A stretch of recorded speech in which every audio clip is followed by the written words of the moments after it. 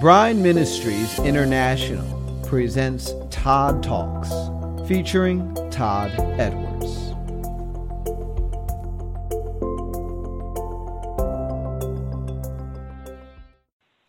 Hallelujah. Amen. Thank you, Allison. Yeah, you captured everything that I hope happens today. So thank you very much. Thank you very much. I am muting everyone. I'll get going. Amen. Amen. Are you guys having fun in Isaiah? Have you been learning anything? Anything? I know Peter's had a couple comments, which have been really good. I've really been enjoying digging into Isaiah. And in fact, Kendra, maybe it was with Kendra, at some point in time in a conversation, I remember many months ago saying, I wonder if we're going to be able to go into Isaiah. Because I kind of saw this sign out in the spirit, go to Isaiah, go out. But that was many, many months ago, and I'm glad we're here. Isaiah 53. Isaiah 53, very, very, very, very famous passage. That's what we're going to start in today. I'm sure it's about trees, yeah. Sure about trees. So before we get started in Isaiah 53, I want to share with you some just kind of general thoughts. Tony was sharing some thoughts about warfare, what was going on with her and the circle around her. And I want to share some thoughts in general because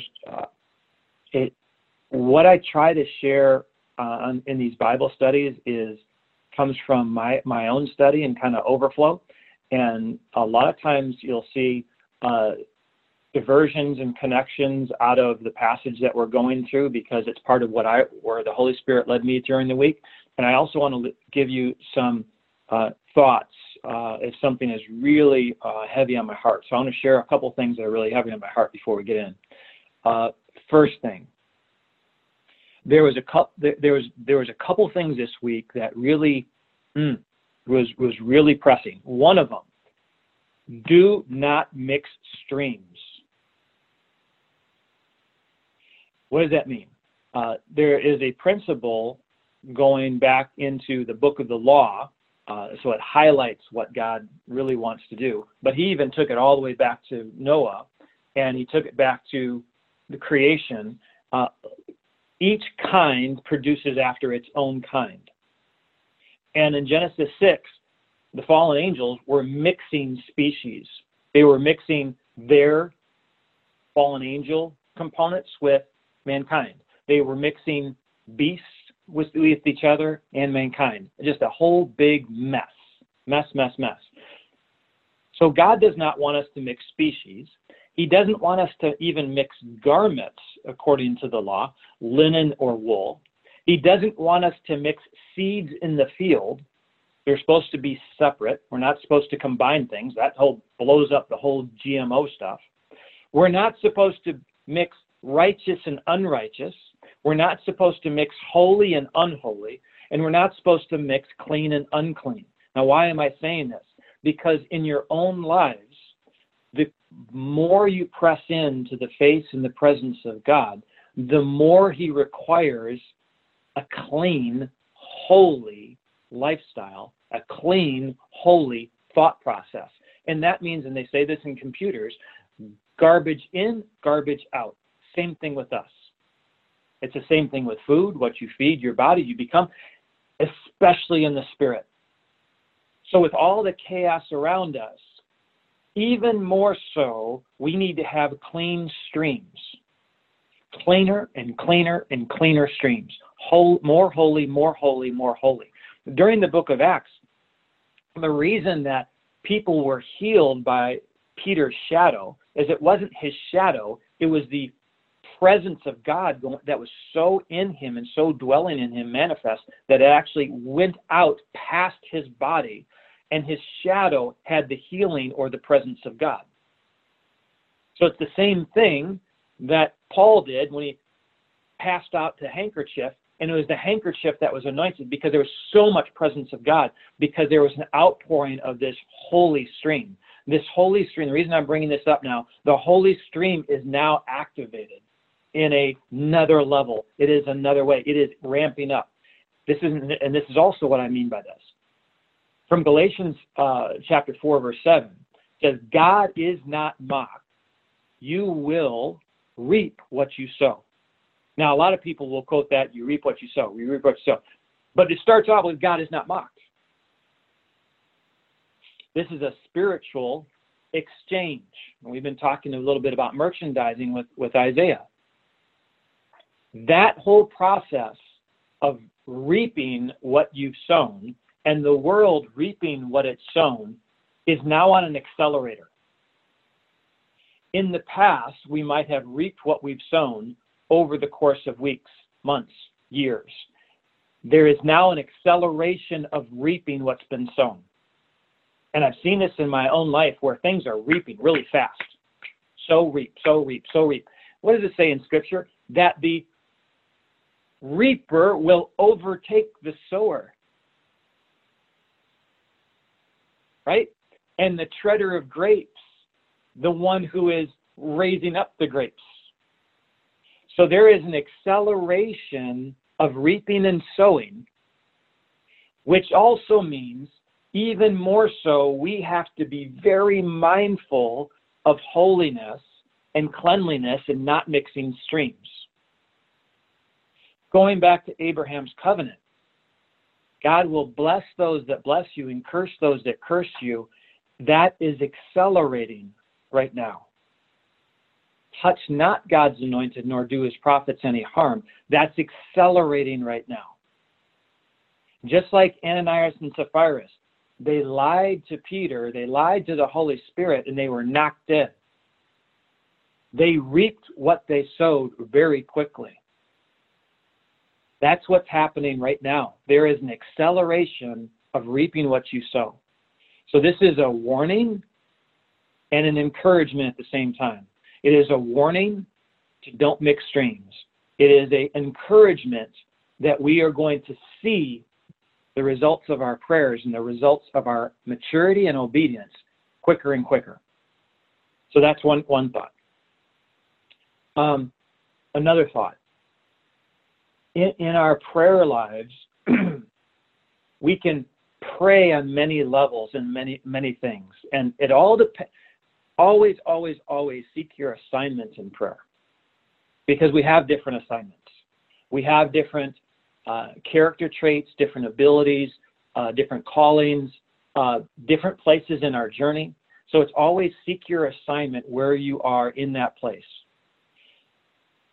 We are to pray and be in coordination with the third heaven. That's where the truth is. Then as it comes into the second heaven, there's warfare, there's fighting. Some things are true, some things might come to pass. Sometimes it's the enemy's conversation and enemy's plans. All of this happens in the second heaven. And in the first heaven, we see the manifestation of this onto the earth. So we can pray in different areas depending on what's needed. Just like when Daniel prayed and it took Gabriel 21 days to get through. The answer was delivered, and Daniel was in accordance with God's will right away in the third heaven. But it took 21 days to pass that truth through the second heaven and onto the earth because there was warfare involved.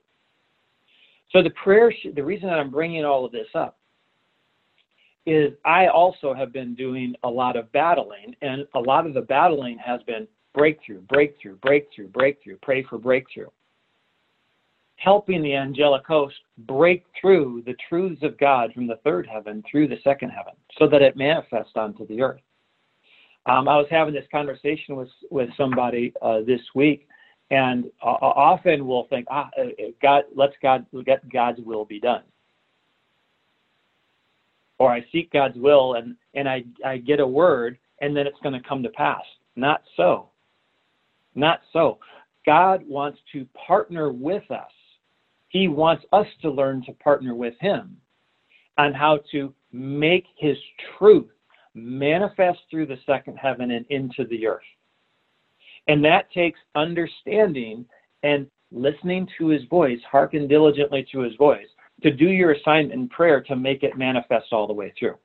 So I'm praying through breakthrough, and then all of a sudden this week, the Holy Spirit said, stop the breakthrough. Now declare victory. We have victory already in the third heaven. Victory is done. The victory is outside of time. The victory is everlasting. What I'm saying is, he is now declaring the warfare in the second heaven, the first stages of the victory being made manifest has begun. Because I know that I am to declare things that happen early, and then it starts to pass through. And that's just part of my assignment. So I have been going breakthrough, and I'm seeing skirmishes break out and starting to win. But now he's saying, pray for victory through the second heaven. And if it's praying through the second heaven for victory, that means thereafter will be manifestation of the victory onto the earth. So I say that also as an encouragement that there is a shift in the second heaven, and I noticed it this week. The Holy Spirit literally stopped me and said, stop praying for breakthrough, move on to victory. Again, victory is already in the third heaven. Always has, always will be. But now there's a shift in the second heaven, where now there's so much momentum of all the warfare that we have been doing, all the breakthrough that has been going on, that now the beginning stages of victory in the second heaven are starting to be made manifest. So I wanted to share that with you guys as well. Before we open in Psalm 53, go to Psalm 40, please. I'm sorry, before Isaiah 53, we go to Psalm 40. And this is a famous passage, well-known passage, a messianic passage. But I want to lay this out in context, because this goes to a whole theme underlying what we're going to speak about in Isaiah 53. So I'm going to read one verse, two verses, so you guys know what I'm talking about, but then I'm going to back up and take this in context. And just receive as wherever you are, and I know I'm planting seeds in the spirit, in your spirits. Just receive whatever comes to mind on this. Psalm 40, verse 6. Sacrifice and offering you did not desire. My ears have you opened. Burnt offerings and sin offering have you not required. Then said I, lo, I come. In the volume of the book it is written of me. We know that was Yeshua. Right? Now let's back up. Psalm 40, verse 1. I waited patiently. Now think about who is speaking. Who is speaking?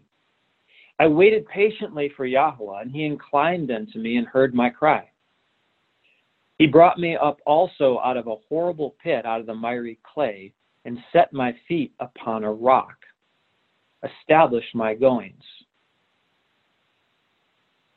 And he has put a new song in my mouth, even praise unto our Elohim. Many shall see it and fear and trust in Yahweh. Blessed is that man that makes Yahweh his trust, and respects not the proud, nor such turn aside to lies. Many, O Yahweh my Elohim, are your wonderful works which you have done, and your thoughts toward us. They cannot be reckoned up in order unto you.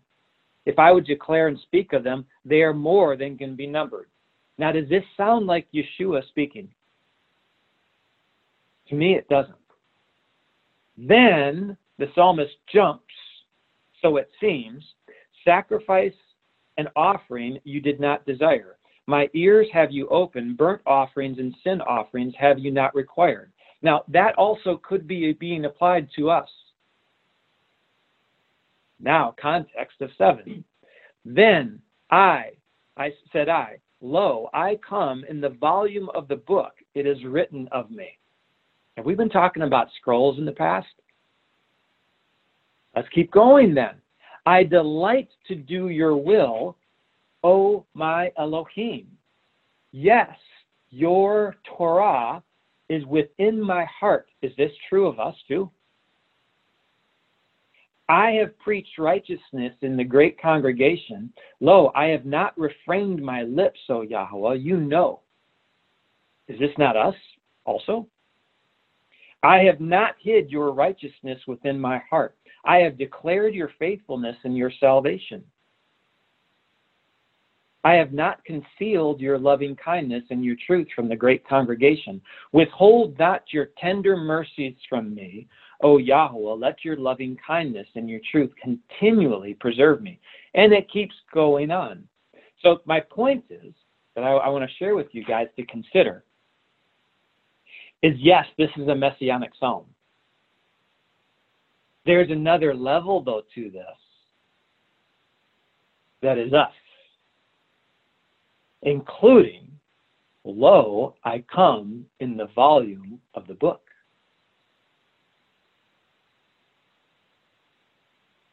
Are we not written in his books? Do we not have a scroll?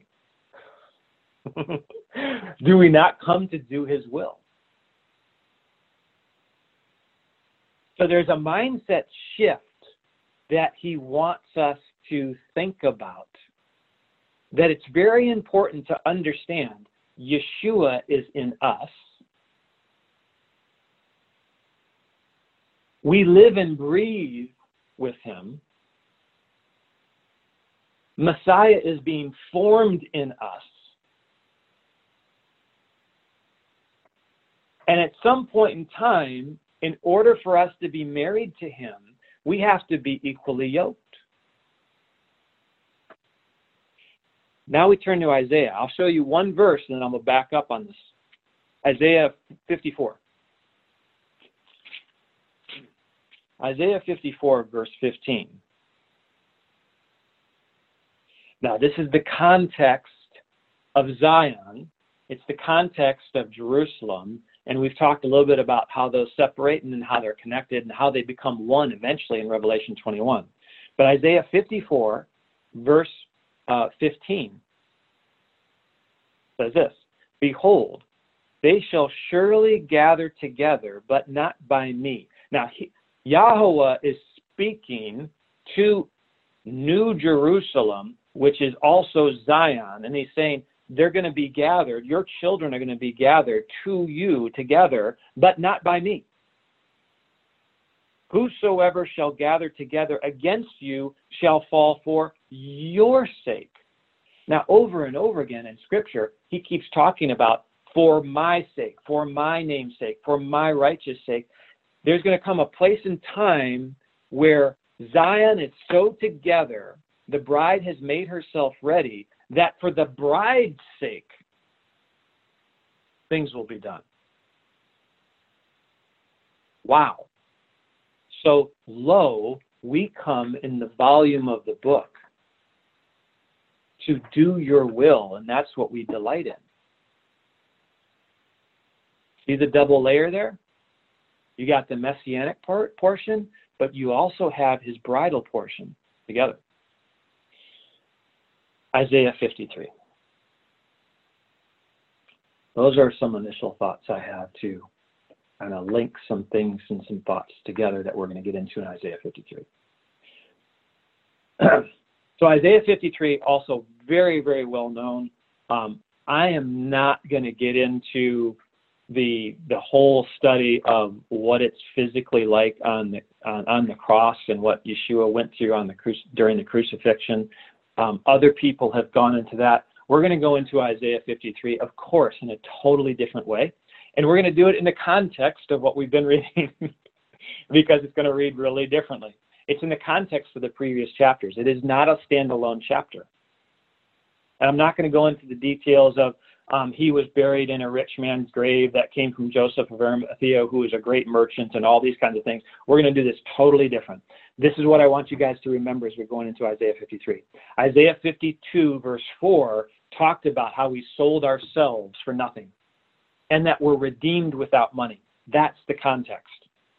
Isaiah 53 is an account of Yeshua buying us back. That's what Isaiah 53 is about. All accounts that we sold ourselves to have to be satisfied. Deuteronomy chapter 25. I still haven't gotten to Isaiah 53. I didn't realize there's too many things going on in my brain right now. Deuteronomy chapter 25. I think this is really important because Yahweh always puts in His Word all of this depth and length of Scripture that He fulfills all the time and He never breaks. And here's another layer to this whole idea of He had to fulfill all the accounts. So think about this. Deuteronomy chapter 25, verse 14.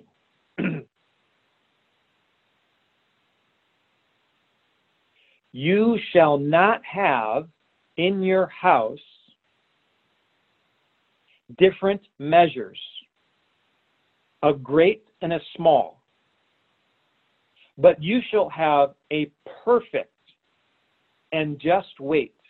A perfect and just measure shall you have, that your days may be lengthened in the land which Yahweh your Elohim gives you. What is He saying?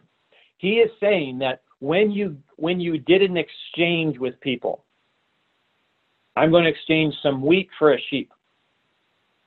Okay, how much wheat is it? Is it one of your buckets? Is it one of my buckets? What people would have as merchants is they would have a weight system. They'd have a little balance in a scale. And what Yahweh is saying is, for my people, I require an accurate measure. Because a lot of people would cheat. And He's saying, I want an accurate measure. Isaiah 5. Isaiah chapter 5.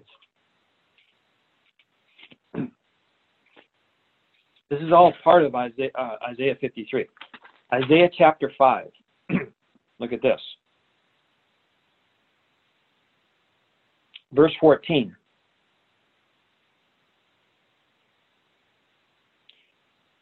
Therefore, hell has enlarged herself and opened her mouth without measure. No measurement. So we know that Yahweh uses just and accurate measures. Satan, being the father of all lies, uses inaccurate measures and inaccurate weights. In fact, hell itself does not have a measurement, because he could care less about having accuracy. But think about the temple, think about Zion, think about New Jerusalem. Yahweh always pulls out the measuring stick and says, here is the measurement. And having this, here's the height, and here's the distance, and here's the length. He always does an accurate measure because He is always consistent. So now when we think about valuation, about Isaiah 53, Yahweh needs to buy us back with just measures. This is Isaiah 53. So last time we spoke about valuation. Our valuation, according to Yah, is Himself. What is Satan's valuation of Yeshua in his kingdom of the world currency system?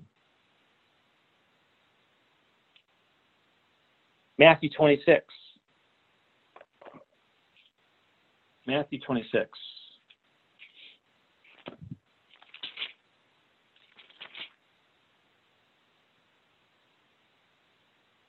Verse 15. We all know this. Again, this is Satan's currency system, kingdom of the world currency system, and then he puts a value on Yeshua. Matthew 26:15. So Judas said to them, what will you give me? And I will deliver him to you. And they covenanted, they made an agreement with him for 30 pieces of silver. So Satan's valuation of Yeshua in the kingdom of the world was 30 pieces of silver. Satan was trying to be a little tricky here, because going back to Exodus 21, the valuation, we won't go there, but the valuation put, if there was an ox that killed a man or a woman, was 30 pieces of silver. So Satan is saying, you're just another soul that I'm exchanging. Zechariah chapter 11. We're just opening up and setting the stages because Isaiah 53 has been taught over and over to us in a different way. And I want to show you that Isaiah 53 is about the fulfillment of the ransom. And it has to be done in just measure. Zechariah chapter 11. That's why I wasn't going to go into this, but I think I need to. Zechariah chapter 11.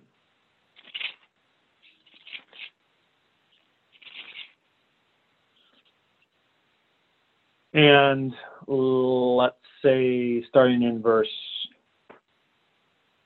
10. Yep, verse 10.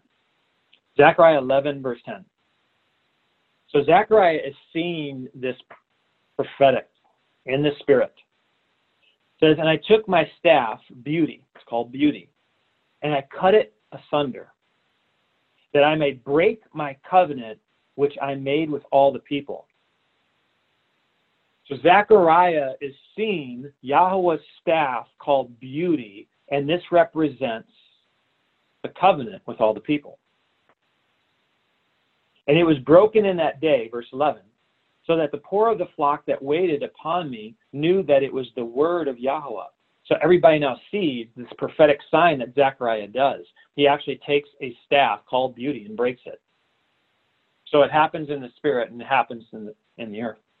Verse 12, and I said to them, if you think good, give me my price. If not, forbear or hold off. Don't buy it. So they weighed for me my price, 30 pieces of silver. And Yahweh said to me, cast it unto the potter, a goodly price that I was prized for them. And I took the 30 pieces of silver and cast them into the potter, into the house of Yahweh. Satan knows the prophecy. And what Yahweh was saying to Zechariah is, my covenant is going to be broken, and my price is going to be 30 pieces of silver. And what is 30 pieces of silver? According to the word, it is a soul. So when Satan sees Yeshua, I got him. I'm going to kill him. And the just measure, according to the word of God, is 30 pieces of silver. Satan didn't get it. There was a whole bunch of other layers that Yeshua is about to pay for all accounts. So Satan is saying, the breaking of the covenant, a soul is worth 30 pieces of silver. The breaking of the covenant is worth 30 pieces of silver. I know I'm going to do a just measure back upon God and buy him for 30 pieces of silver. Now we get into Isaiah 53. So that's the setup for Isaiah 50. I told you this would be different. Isaiah 53. But I know that's why we're all here, because we want fresh manna, as Allison prays. Isaiah 53, verse 1. Who has believed our report? And to whom is the arm of Yahweh revealed? Who has believed our report? They should have known. They should have known Yeshua was going to come and do this. They should have known all the signs. They should have known the scriptures. They should have seen that he was going to be born in Bethlehem. They should have known the exact timing of the prophecies of Daniel. They should have known. They should have repented, because God told them to repent and repent and repent. But they were infiltrated even back then by Kabbalah teachings. Even back then, by the mysticism of ancient Babylon and the worship of devils. What's going on today? I mean, Tony mentioned this. We need to pray for the lost. Yeah, because why? They're tied up in this world system that is tied into Kabbalah, that's tied into the worship of the devil. They have eyes and they cannot see, and they have ears that they cannot hear. They should have known. Today, people should know that the Messiah can bring unity. He's the only one that will ever bring unity. All other unity is false. So who's going to believe this report? When we go out and preach, lo, we come in the volume of the book to preach the good news. Who's going to believe our report? Who's going to bring this report? So this is what Isaiah is contemplating. He's seeing this masterful plan of God, and he's like, I don't know how I'm going to explain this. No one's going to get it.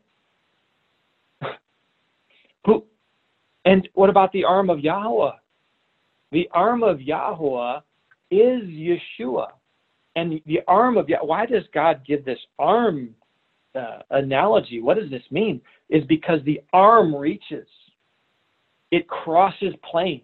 It crosses realms. It goes from the third heaven into the second heaven and into the first heaven onto the earth. This is seen over and over again. A few examples. Exodus chapter 6. The arm of Yahweh. Who's going to believe the arm of Yahweh? Exodus chapter 6. Verse 6. So this is before Israel is delivered. Wherefore say unto the children, so Exodus 6:6. Wherefore say unto the children of Israel, I am Yahweh. I will bring you out from under the burdens of the Egyptians. I will rid you out of the bondage. I will redeem you, trigger word, right? Redeem, with a stretched out arm. Yeshua. He's going to redeem Israel with Yeshua. Psalm 98.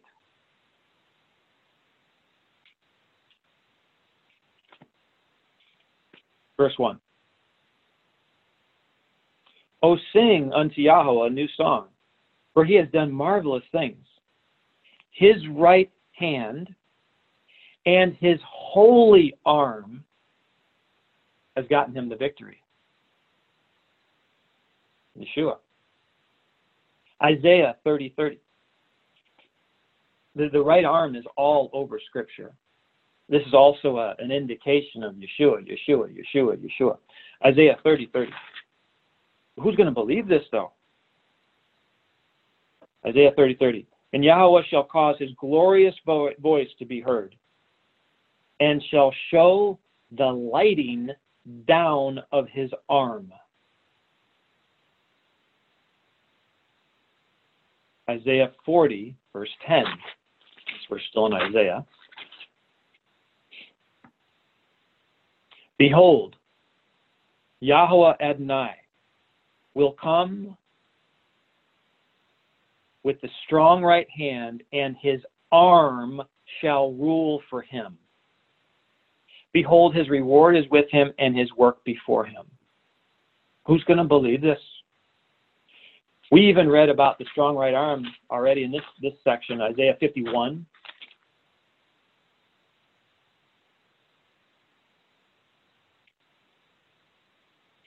Isaiah 51, verse 9.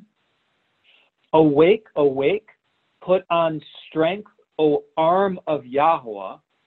Awake as in the ancient days, in the generations of old. Aren't you not that he that cut out Rahab and wounded the dragon? Referring back to the deliverance of Egypt. So awake, do it again. Isaiah 52, verse 10. We read this as well. And Yahweh will make bare his holy arm in the eyes of all nations, and all the ends of the earth shall see the salvation. So now we're tying the arm of Yahweh to salvation. It is Yeshua. So who's going to believe this report? Pray. This is another thing, another way to pray. Interface with the realm of the right arm. Interface with the realm of the right arm. There's power, there's anointing, there's an ability to stretch from the third heaven down into the first heaven with that. Verse 2. Verse 2. For he shall grow up before him as a tender plant, and as a root out of dry ground. He has no form nor comeliness, and when we shall see him, there is no beauty that we should desire him. Be careful, and I'm not going to, again, I'm going to kind of highlight a few things. There's so much in here, and I want to highlight some things, but I do want to comment real quick on this verse. Be careful in judging young plants. Meaning, be careful in judging people too soon before they bear fruit. Because wheat and tare look the same when they're young. And the only way that you can really understand is you need to hear and see in the Spirit from the third heaven. The second heaven will lie to you. But hear and see in the third heaven how you are supposed to bless that person. So be patient with people as God is patient with people. And he is long-suffering. So I'm just saying that because that I see that over and over again. We need to breathe into people when they look like tares, because wheat and tares look really similar until the very end, before they start bearing fruit. Verse 3, he is despised and rejected of men, a man of sorrows and acquainted with grief, and we hid our faces from him. He was despised, and we esteemed him not. That's because we've all turned astray. All have sinned. We cannot look on the Holy One apart from him being in us. So now I want to start slowing down a little bit in the next couple of verses. So a couple critical words here in verse 4. Surely he has borne our griefs. What this means, borne, is the same word as armor bearer. Griefs is not really the right word in the Hebrew. It actually is sickness and disease. Dis-ease. So anything that makes us uncomfortable, and then anything that also causes us to be sick. And by the way, most sicknesses come from stress. It comes from stress, not just outward stress, oh, I'm working too hard, that kind of stress. I'm talking about stress on our cells, stress on our stomachs, stress on our brains, stress. So it's dis-ease. Anything that's causing us to break down toward death. So it's much bigger than just being sick. It is anything that is bringing death. He is our armor bearer. He is our shield of faith to deflect the fiery arrows of the enemy. That's what he's getting at. Surely he has been our armor bearer against anything that comes against us. That's what he's saying. And carried our sorrow. We have sorrows associated with anything that's coming against us, that's bringing in death. Yet we did esteem him stricken, smitten of God, and afflicted. Our understanding of this has to be, we esteemed him stricken and smitten and afflicted, was so that we actually thought Yeshua deserved suffering. That's what Satan was thinking. We actually, in our flesh, come into agreement, you'll see where I'm going with this. Maybe he did something wrong. You are still not receiving the breakthrough of God. You are still sick because of a lack of faith. Right? The same words. We esteemed him to be stricken and punished by God because of something he did. That's how little understanding we really have. We're in that category of mankind that we looked at Yeshua. Yeah, maybe he was a thief. Maybe he was a liar. Maybe he was a blasphemer. Maybe you don't have enough faith for the breakthrough. Maybe you don't have enough faith to pray for the sick. Maybe you don't have enough faith to be speaking in tongues. That's the mentality that Satan has, because Satan is doing these exchanges all the time. But praise be to God, verse 5 has a big B-U-T there. But, so we thought there was something that he deserved. But here's the transaction. And I want you guys now to look at the next couple of verses almost in reverse from what you have in the past. So he was wounded for our transgressions. Now, transgression, we know there's sin, there's transgression, there's iniquity. He was wounded for our transgressions. He was bruised for our iniquities. The chastisement, this constant attack against our peace, shalom, spirit, soul, and body, was upon him. And by his stripes we are healed. The consequences of sin is death. So we got sin, we have transgression, we have iniquities, and we had this constant state of lack of peace or lack of rest. That but means this is why he did this.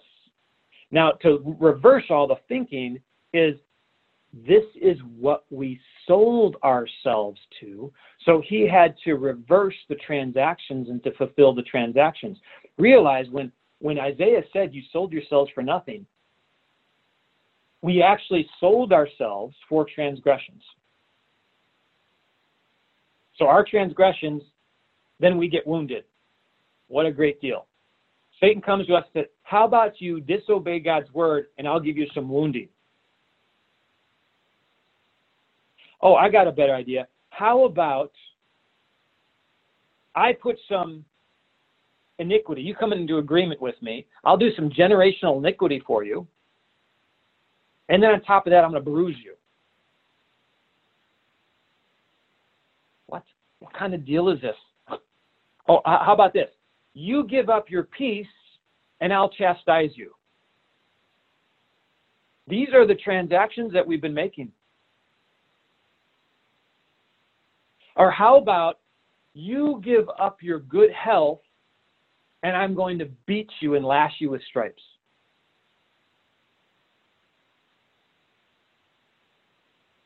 This is why Yeshua had to do it this way. He had to cancel and fulfill all debts and all accounts that we did.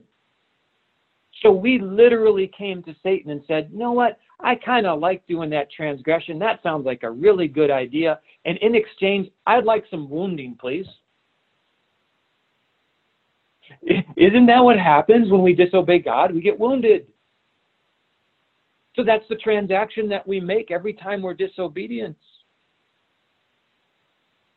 So Yeshua says, guys, I'm going to do both for you. I'm going to take away the transaction of transgression for wounding. So I'm going to have to do both. I'm going to take away your mess of transgression, which is disobedience. And then I'm going to have to take care of the thing that you paid to get, which was the wounding. You guys seeing this? These are all exchanges. These are all deals we cut. And we thought Yeshua died for something he did. No. He died to cancel and fulfill all of our transactions because it has to be just and measured. It has to be a full, proper scale. Hell does it without measure. Yahweh is a God of order. Everything is measured out. Everything is perfectly done.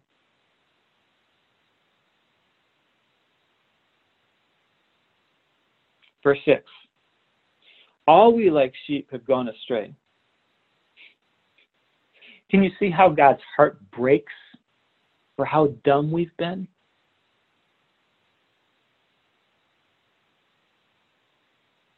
Verse 6. All we like sheep. All. That means me too. All we like sheep have gone astray. We have turned every one to his own way. This is the state we're in before Yeshua comes and picks us up.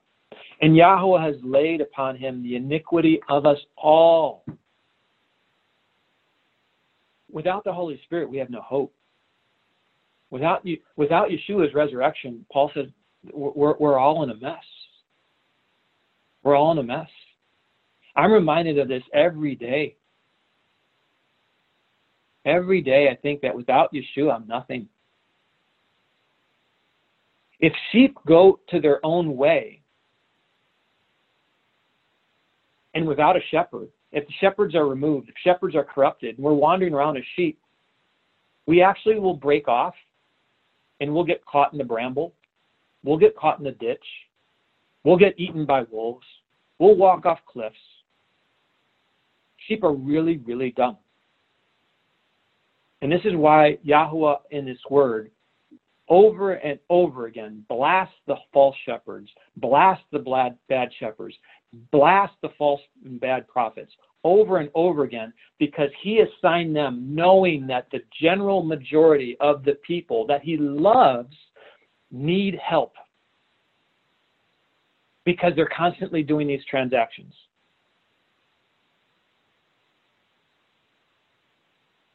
Deuteronomy chapter 22.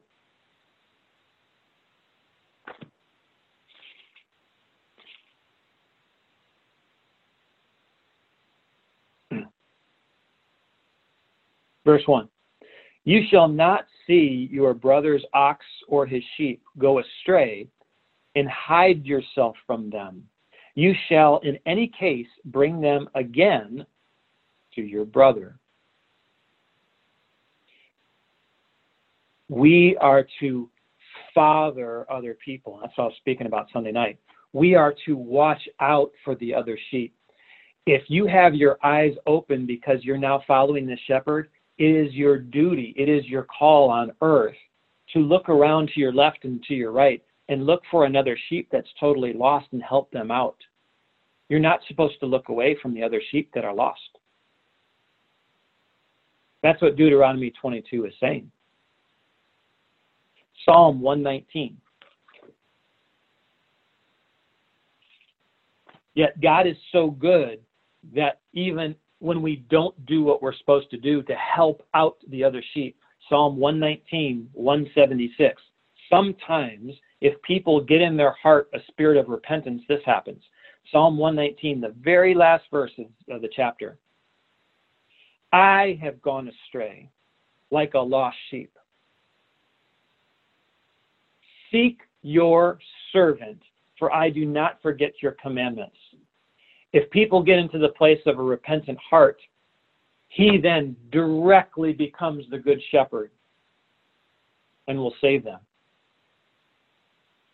That's why when we did our study in 1 Peter chapter 2, he says this. 1 Peter chapter 2, verse 25. For you as sheep going astray, but are now returned unto the shepherd and bishop of our souls.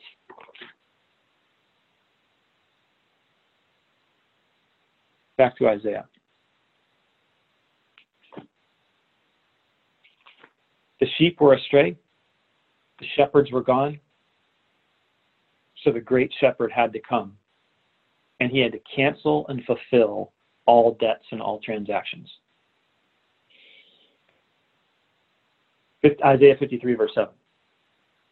He was oppressed, He was afflicted, yet He opened not His mouth.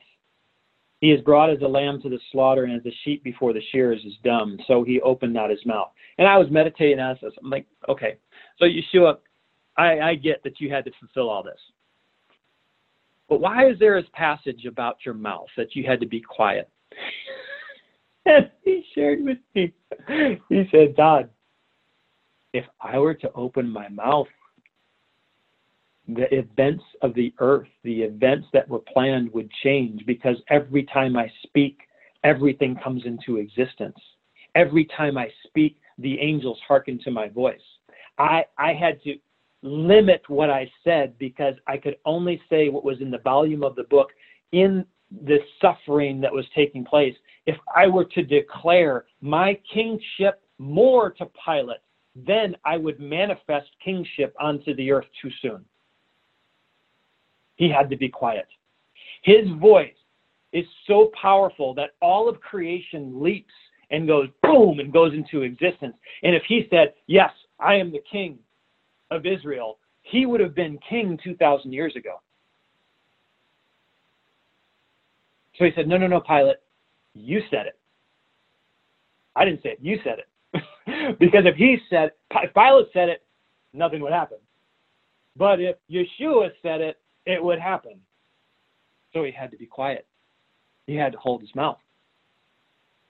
The only time he really spoke up is when Caiaphas said, Yeshua, I got these witnesses against you. I know they're lying. You know they're lying. I adjure you by the law, you better speak up. Otherwise, you're now in breaking the law because you are looking at the false witnesses, hearing the false witnesses, not speaking up. So then he spoke up.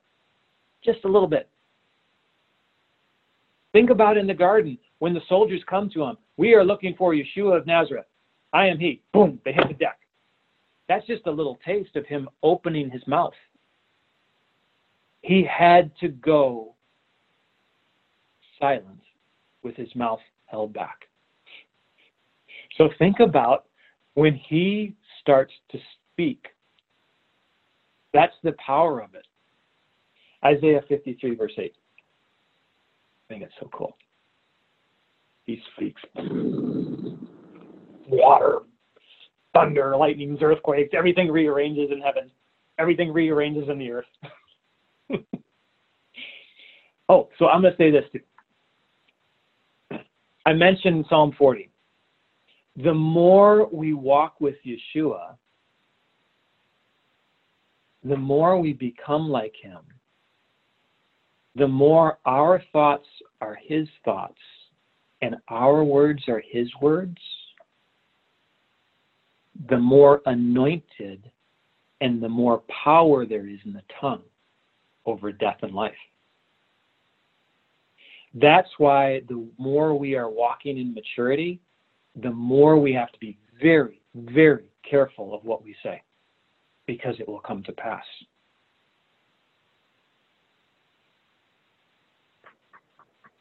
Even to the point that if you hear God's judgment upon somebody, you better be very, very careful in declaring that. Only declare that if he tells you that and you get confirmation of that. I've had that done a couple times where he said, I want you to release something. And I said, no, I'm not releasing that because I know what's going to happen.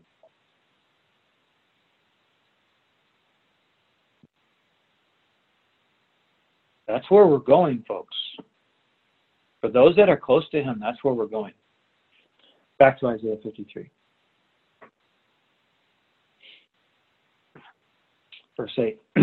He was taken from prison and from judgment, and who shall declare his generation? For he was cut off out of the land of the living. For the transgression of my people was he stricken. Once again, it was for our transgression. It wasn't by the Jews. It wasn't by the Romans. It wasn't by the ignorance. It wasn't by the Pharisees. It was us. This is done for us. Because we were the ones that said, disobedience, I'd love to give you some disobedience, Satan, and you give me some wounding. Iniquity, love the iniquity piece, I'll take some bruising, please. That's why he had to do this. Just measures. Verses 9 through 11. And he made his grave with the wicked and the rich in death, because he had done no violence, neither was there any deceit in his mouth. Yet it pleased Yahweh to bruise him. He has put him to grief. When you shall make his soul an offering for sin, he shall see his seed. He shall prolong his days, and the pleasure of Yahweh shall prosper in his hand. He shall see the travail of his soul, and shall be satisfied. By his knowledge shall my righteous servant justify many, for he shall bear their iniquities. Not only did Yahweh fulfill all of our debts and all of these covenants and all these transactions that we made with Satan, he is actually getting a bigger return on investment. Because he's actually going to take pleasure in justifying many. What's the return on investment? The return on investment is what I've been hinting at. Christ in us. Not only do we get freed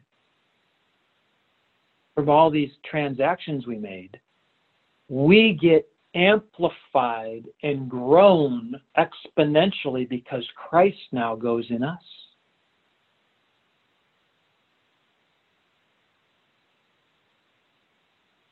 Kind of Selah, think about that.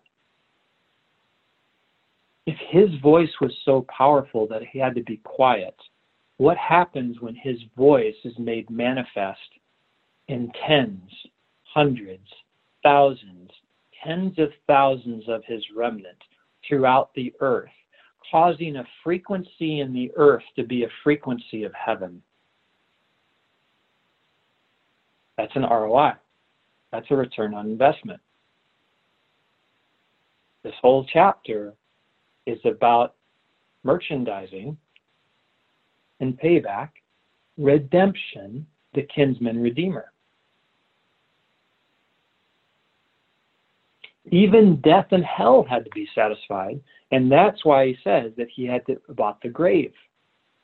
Death and hell had to be satisfied in the transactions. John chapter 12. You want to see ROI? Here's a verse that speaks directly to it.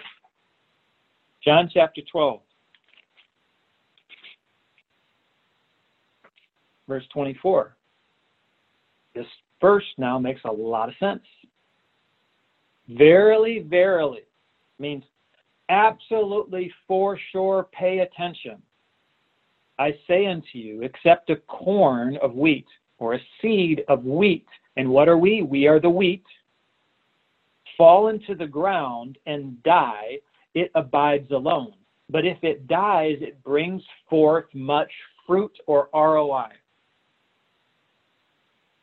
So by having Yeshua actually die as part of this transaction, he then justifies many. And it's not that, this is so cool, it is not that we come forth as wheat. We actually come forth as wheat intermingled with Yeshua in us. Don't think of yourselves as independent wheat from Yeshua. No. You are intertwined in all aspects of Yeshua, and Yeshua is coming forth.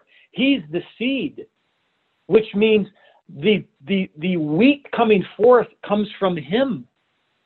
It's the same essence. It's not that he dies in the ground and then Todd comes forth and Laura comes forth and Kendra comes forth and Kate. No. He dies in the ground and all of us come forth together with his seed in us. Remember I talked about intermingling and don't intermingle? He's not going to intermingle with us unless we're like kind. Selah. Receive that.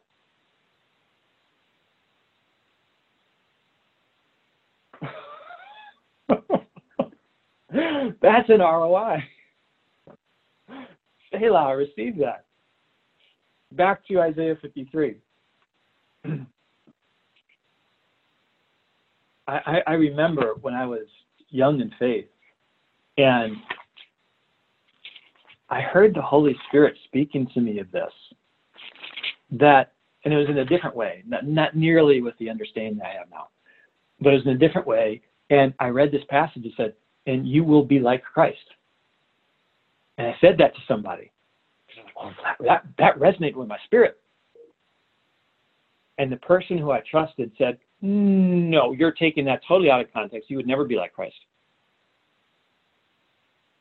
For years, that seed that was planted in me was taken, planted in my heart, was taken by the enemy.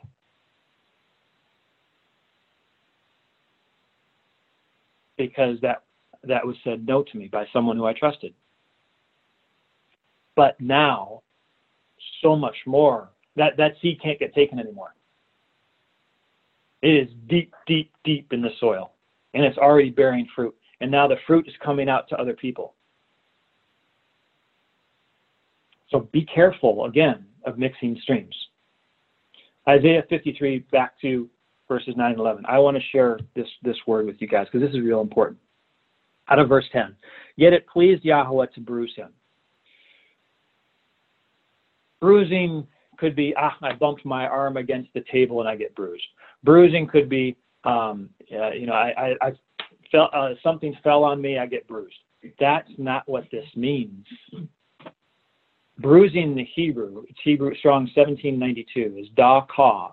This is what it means. To break into pieces, to crush, to destroy, to collapse physically or mentally. Absolute annihilation. It is like taking some substance and taking a stone to it and crushing it and grinding it into nothing. It is also indicating, why did this have to happen? Why did the Father have to do this to the Son? To substitute again in every way what we had sold ourselves to. Nothing. And then he talks about a soul offering, that it pleased him that his soul would be an offering for sin. Mark chapter 12.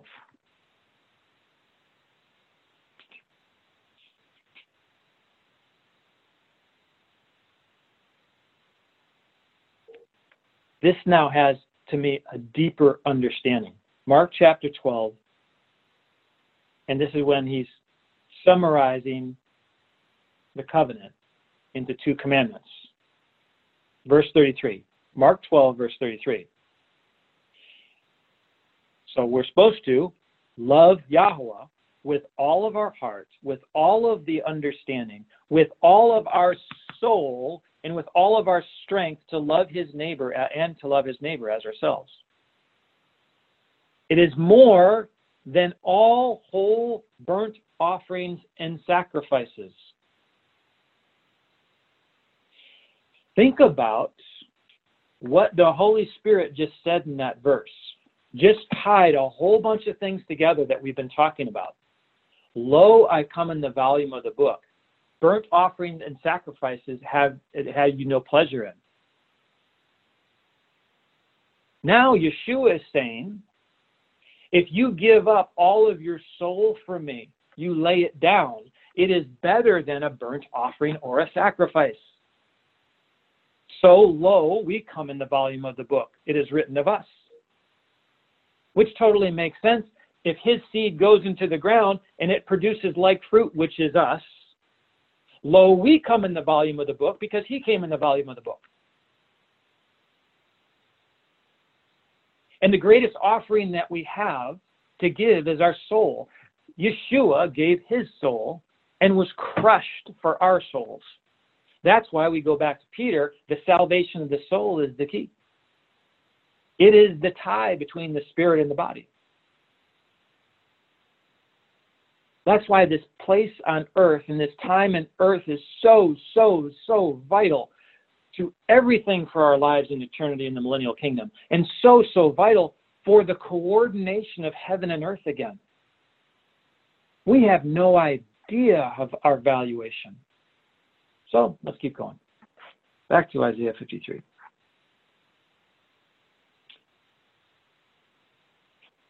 Here comes the final component of the transaction, because I said Isaiah 53 is all about this exchange and redemption of the exchange. Verse 12. Here we go.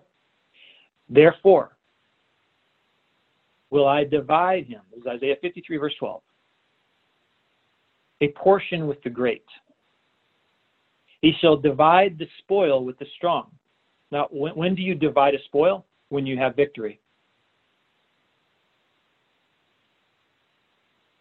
Because he has poured out his soul, Yeshua, unto death. Everything. Cleaned up everything, even all the way to death. He was numbered with the transgressors. And he bore, there's that armor bearer word, the sin of many. And made intercession for the transgressors. This word numbered. He was numbered with the transgressors. He did something independent from us, and then he also, because of just weights and measures, also had to be with us. That's why he had to do all these exchanges of bruising and wounding and stripes and chastisement and all these other things. So the word numbered in Strong's is 4487. It means, the word is ma'nau. It means to weigh out. It shouldn't have been numbered. It should be he weighed out the price for all of the transgressors. A just measure, a just scale. So that he could pour out the payment or the ransom. And the payment and the ransom price was his own soul, because that's what he values us at. It was Satan's price in his currency, 30 pieces of silver. It was the price for all of our terrible deals where we sold ourselves for nothing. And Yeshua had to weigh it all out to have it completely done with, literally freeing us from all of our bad deals. Then it's done on the Mount of Olives, which is also called Golgotha, which means skull. And the reason that it's done there as the skull is he came out through Jerusalem through the Mikdash gate that crossed the Kidron Valley to the Mount of Olives. And that gate was the counting of the sheep gate for a census. So what would happen in Israel when everybody would come into Israel for one of the 3 feast period times? They all came into Jerusalem. They would go through this gate for the census, and they would be counted on the skull, the Mount of Olives. They'd go through the sheep gate and be counted on the skull. So what is Yeshua doing by being on the Mount of Olives? He is weighing how many skulls, how many sheep he is going to have to pay for. And then the transgression, or the whole transaction is complete. That's what he did. So much depth to this. So much depth.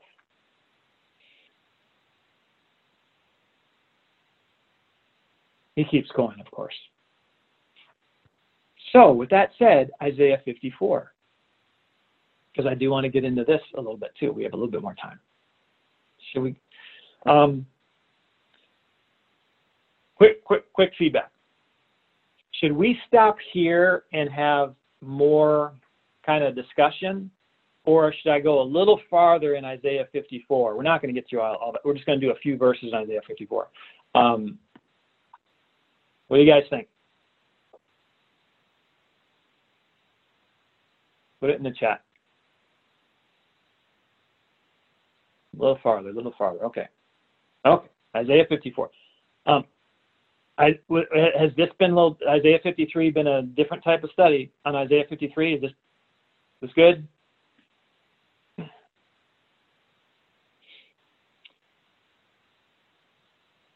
There's a lot of Selah in what we discussed here, that I want you guys to go back and really just receive the transaction that was done for you. Real important. Receive the transaction. That it goes to this weird thing that we have in the spirit, that we are filled with sin and we're completely unworthy, and yet We've been made without sin and made completely worthy. We have the spirit of Yeshua, but we also have the spirit of the fear of Yahweh at the same time. We did these awful transactions, and everything is laid out for us in Isaiah 53. And then at the end of Isaiah 53, he says, and I've weighed everything that you've done on the scale of a just scale, and I've completed the transaction, and I'm dividing the spoils for victory. And have that Selah into your heart. Isaiah 54.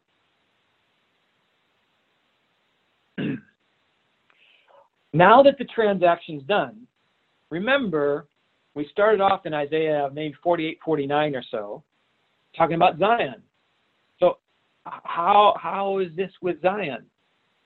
Well, Zion has been saying, what about me? Remember that one passage in Isaiah 54 that we started with? The heavens are becoming aligned. The earth is becoming aligned. And Isaiah, and I think maybe verse 14 says, but Yahweh, what about me? Here we go, Isaiah 54. What Yeshua did in Isaiah 53 is what about Zion? We're going to see this. Isaiah 54, because it's all one flow, all one story. Isaiah 54, verse 1. Sing, O barren. Now, why do you sing? You can sing in grief, but he's getting singing in terms of rejoicing because he just divided the spoil. Sing, O barren, you that did not bear. Break forth into singing and cry aloud, like in terms of joy, that you did not travail with child, for more are the children of the desolate than the children of the married wife, says Yahweh. Man, is this verse loaded. So let's break this down a little bit. First of all, who is he speaking to? He's speaking to the married woman. He's speaking to the mother. And we know in the context of what we've been reading, this is Zion. Zion never got divorced. There's a lot of little details and nuggets. Zion is married to Yahweh.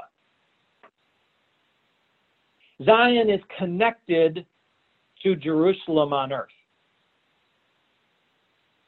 Yahweh picks out Jerusalem, sets up Zion right next to it as a fortress, and says, here's going to be my little seed that I'm going to plant to connect Zion in heaven with Zion onto the earth. And it's going to overtake Jerusalem. That's my plan. It's not Jerusalem right now, but it's eventually going to overtake Jerusalem. So there's this connection. Then his people are the children of Zion onto the earth. But his people are lost. They get delivered. They messed up, of course, in the garden. They get delivered.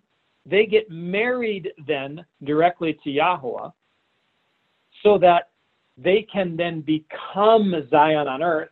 But they totally mess up. It's so fragmented that in fact, most of Israel, his people, who are the children of Zion, get divorced.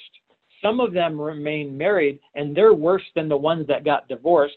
So the whole thing is just one big mess, and Zion is saying, my people, I'm bare, I have no children, you forgot about me, you're doing all the stuff in the earth, and this thing is a mess. That's Zion. But now, we just read, Yeshua has ransomed Zion's children. Look at Galatians chapter 4. So Yeshua says, sing. I just did what you've been crying out for. Galatians chapter 4. There's some things in the writings of Paul that at the very end of Peter says, yeah, Paul's a great guy, but he says some things that are really, really hard to understand. I think we're starting to get some understanding on some of the things that Paul said. He was speaking in so few words, but so much depth to it. Here's an example of this. So in Galatians chapter 4, verse 19, start there. Okay, yeah, verse 19, perfect. Galatians 4:19. My little children, whom I travail in birth again until Messiah is formed in you. He just like summarized everything that we've been talking about for maybe a couple studies. Right there. He tied in that he's travailing in birth. He's coming alongside of Zion, actually. That's what he's saying. I'm coming alongside of Zion to birth you again. I'm travailing in birth because I'm with the barren married woman who does not have kids. And the way that I'm going to have kids is Yeshua died in the ground and is producing forth his own being, his own essence in you. So Messiah is actually being birthed in you. And the more you are like Messiah, the more you will be ready to go into Zion and be one. He's saying all that in that one verse. I desire to be present with you as now, and to change my voice, for I stand in doubt of you. Tell me, you that desire to be under the law. And he starts to go on to this whole allegory now, and you'll see this. Verse 26. But Jerusalem, which is above, is free. This is Zion. We know this because other passages talk about New Jerusalem in Revelation chapter 21 is the holy city. It is Zion. But Jerusalem, which is above, which is the mother of us all, that's the married woman that Isaiah is talking about. So Paul is clearly talking about Isaiah. He's referencing all this. For it is written, and now he quotes it, rejoice, you barren that bear not. Break forth and cry, you that travail not. For the desolate has many more children than what she has a husband. He's quoting Isaiah 54 when he says, my children. He is using the voice of Zion through him. I am travailing for you on behalf of Zion. Yowza. It keeps going, and he talks about verse 28. Now we, brothers, as Isaac was, are the children of promise. But as then he that was born after the flesh, who's also in bondage, he refers to bondage back in verse 25. The reason they're in bondage is because they sold themselves for nothing to the kingdom of this world and the king of this world and the currency of this world. We look all around us, and everybody sold themselves for nothing. And Paul's saying, Zion cries out for her kids because there's more children of the unmarried wife in the kingdom of the world than of the married wife, which is Zion. He's saying all of that in chapter 4. Sarah had to wait a long time for Isaac. Rachel had to wait a long time for Joseph. Manoah's wife had to wait a long time for Samson. Hannah had to wait a long time for Samuel. Elizabeth had to wait a long time for John the Baptist. Yeshua is working with Zion, and he's waiting a long time for us to come into maturity. Zion brings forth only a few, but it included Yeshua, and his seed will then begin to multiply, and that's why the wheat comes right at the end, and Yeshua says, angels, thrust in the sickle, but not too soon, because you're going to see an explosion of the children of Zion at the end. Do not do it too soon, because the tares look like the wheat, and the wheat look like the tares, until they burst forth, and the pressure is put on them. This is part of Revelation, and part of the tribulation. The pressure, the tribulation reveals truly who we are. Everything is good when a sports team is winning. Can't see all the warts. You can't see all the problems underneath. Everything is good when the military is just riding through and there's no opposition. But when it gets stressful, people start breaking off. We are going through birthing pains to see who are the children of Zion, who are the children of the unmarried woman, the harlot, Revelation chapter 17.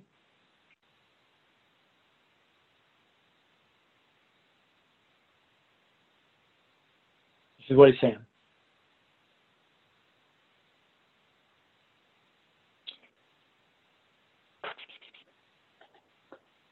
Let's stop there. Let's stop there in Isaiah 54.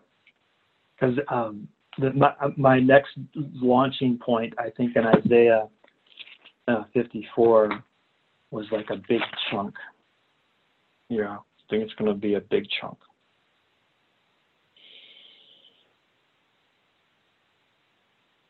So the next verse, just to also emphasize what I just said here at the end with the children of Zion, Isaiah 54:2. Enlarge the place of your tent, Zion, and let them stretch forth the curtains of your habitations. Spare not. Means don't be frugal in enlarging your tent. I want a lot of tents, is what he's saying. Zion, you cried out. What about me? I'm about to give it to you. Lengthen your cords, strengthen your stakes, for you shall break forth on the right hand and on the left, and your seed, us, the children, who's also the seed of Yeshua, shall inherit the nations, the whole place, and make desolate the cities of habitation. I think I do want to share this about nations. Yeah, let me share this about nations. Deuteronomy chapter 32. To show you nations, what are the sheep nations that Dan's talking about? Deuteronomy chapter 32. This is exciting. Deuteronomy 32. Verse 8. This is Moses right at the end, and he's giving his last words to Israel before they go into the land without him. Deuteronomy 32, verse 8. He's recapping a whole bunch of things in his song. When the Most High divided to the nations their inheritance, when he separated the sons of Adam, he set the bounds of the people according to the number of the children of Israel.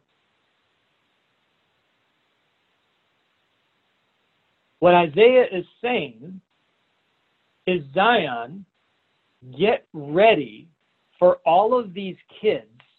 They're going to come to you.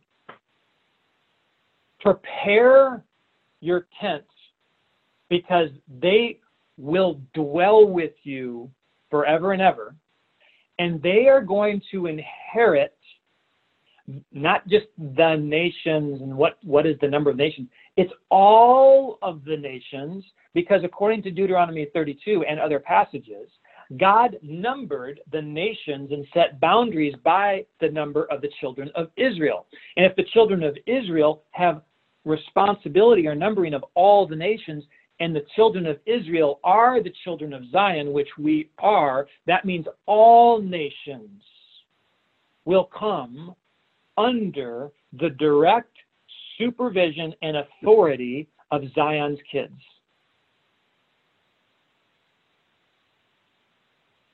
When Daniel's speaking about in his book, the sheep nations, those are the nations that are starting to manifest being a true sheep and hearing the voice of God. Those are the pockets that are manifesting their connection with Zion.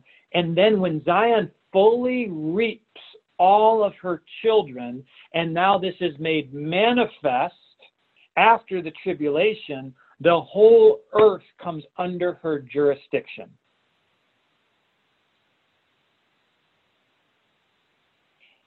Zion cries out, what about me?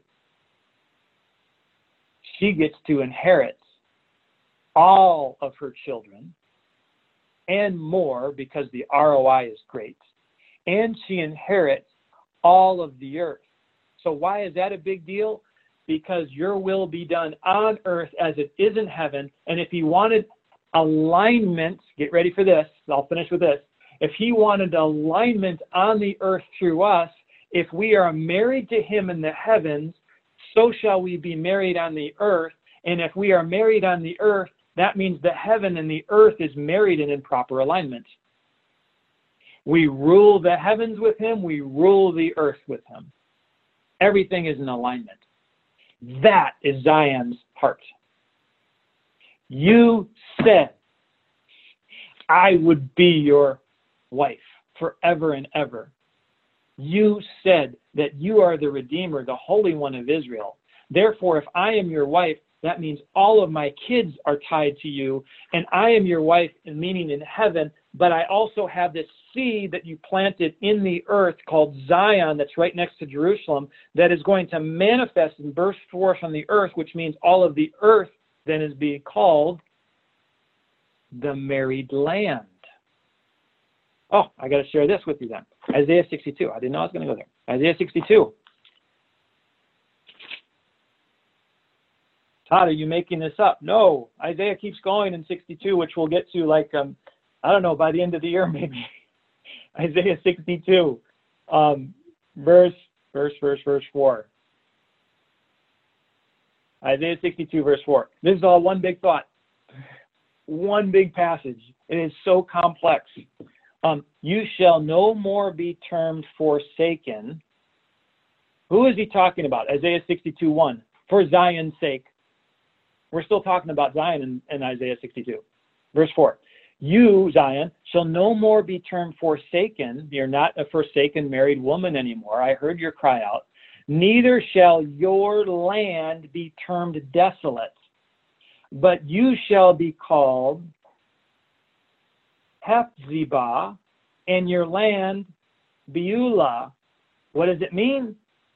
Hesphilah, you, Zion, for you will be called Yahweh delights in you, and your land, which is now the earth, shall be called married. He's not referring to the children being married. He's already married to Zion now. The children then get married and they become one with Zion because Zion's married, children are married. Now he's going to say, when that happens, then they will inherit the entire earth, and then the entire earth itself gets married. And everything is in alignment. Yowza. Heavenly Father, we thank you for the glory that you have placed in us, for the seed of Yeshua that is being birthed in us, that we live and we breathe in him, that we have our being and our life in him, that he poured out his soul as an offering for us, and the valuation that you have placed on us is Yeshua himself.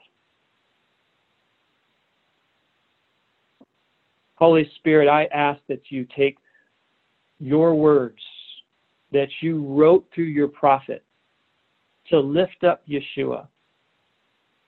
And Yeshua is the word, that it would soak deep, deep, deep into our being, spirit, soul, and body, that it would soak deep into our hearts, that we would accelerate growth and maturity in Yeshua,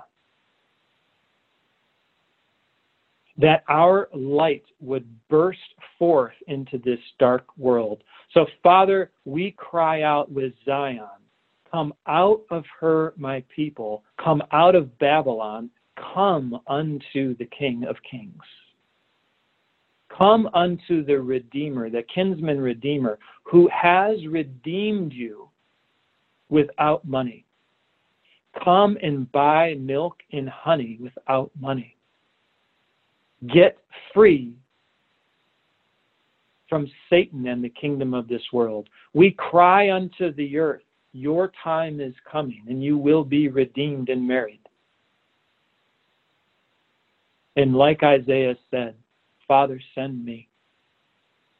Send me to come in the volume of the book. Send me to pour out as a soul offering unto you.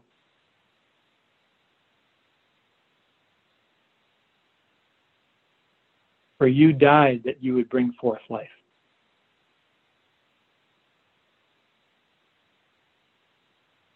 Father, I thank you that you made us in your image, because I know that is the only way that we can receive any revelation from your omniscience and from the mind of Yeshua. For you are expanse. You are expansive. You are without end. your love, your grace, your mercy, your truth, your goodness, your kindness, your patience, your wrath, your judgment, your righteousness, your holiness. It is without end.